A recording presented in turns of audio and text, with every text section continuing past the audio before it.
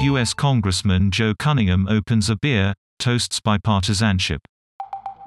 Joe Cunningham uses his farewell speech to call on people to listen to each other, maybe even have a beer.